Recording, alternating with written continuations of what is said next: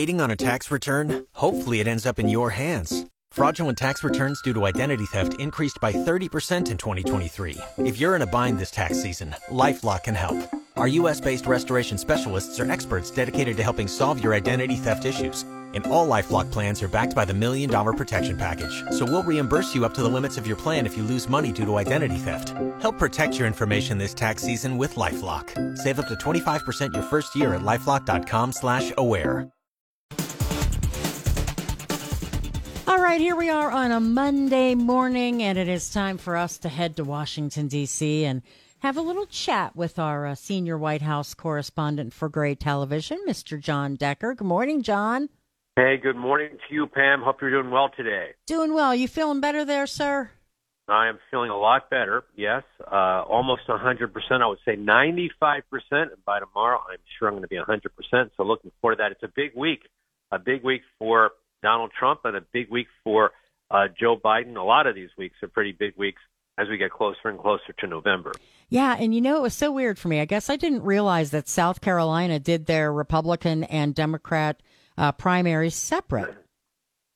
That's right. So the Republican primary in South Carolina takes place a few weeks from now on February the 24th. So what we saw take place on Saturday was the Democratic primary in South Carolina, Joe Biden winning 96% of the votes. A very strong showing for Joe Biden.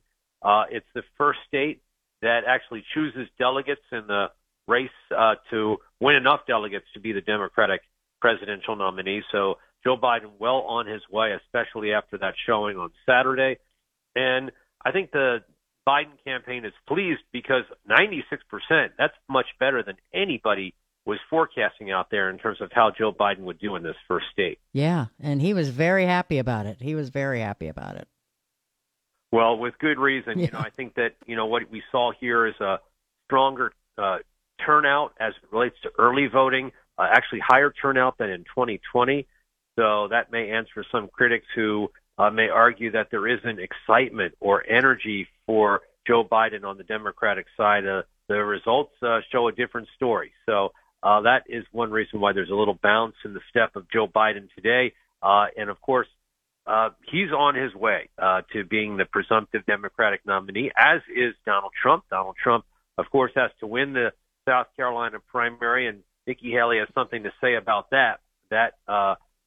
She wants to cut the gap in terms of how Donald Trump is faring in the polls to a point where it's a neck-and-neck race. And I don't know if we're there just yet. We'll just have to wait and see as we get closer and closer to February the 24th. Now, for President Biden, does he have plans scheduled for this week? Is he busy this week? Well, he's coming back from a weekend trip. He was in both Los Angeles and Las Vegas. That was campaign fundraising, the reasons behind those trips. He comes back from Las Vegas, Nevada today, and he'll be meeting at the end of the week with Germany's chancellor at the White House. Has one trip outside of Washington to Leesburg, Virginia. It's a campaign event. Virginia is a blue state, but, I think that, energizing the base is really important for the Biden-Harris ticket. As it relates to Donald Trump, it's a big week for him too, Pam, because there's a very important case that will be argued before the U.S. Supreme Court. That will be on Thursday of this week. I'll be in the court for that. That is the case that will determine whether or not Donald Trump's name can be removed from a ballot, like Colorado wants to do. The Colorado Supreme Court wants to remove Donald Trump's name from the ballot for voters in the 2024 election, and that's what the oral arguments on Thursday will all be about. And how quickly do you think we'll get a decision on that? Very quickly. And the reason I say that, Pam, is because the Supreme Court needs to act quickly.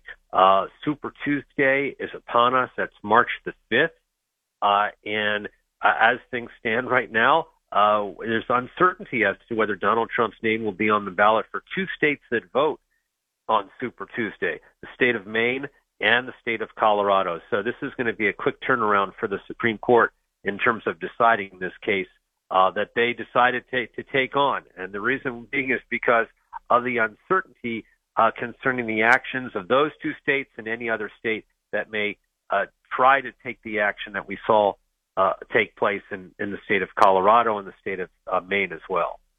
All right. Well, I know you'll be so very busy, and we'll stay in touch with you. We'll talk again tomorrow. We'll talk tomorrow. Thanks a lot, Pam. Have a great day. Bye-bye.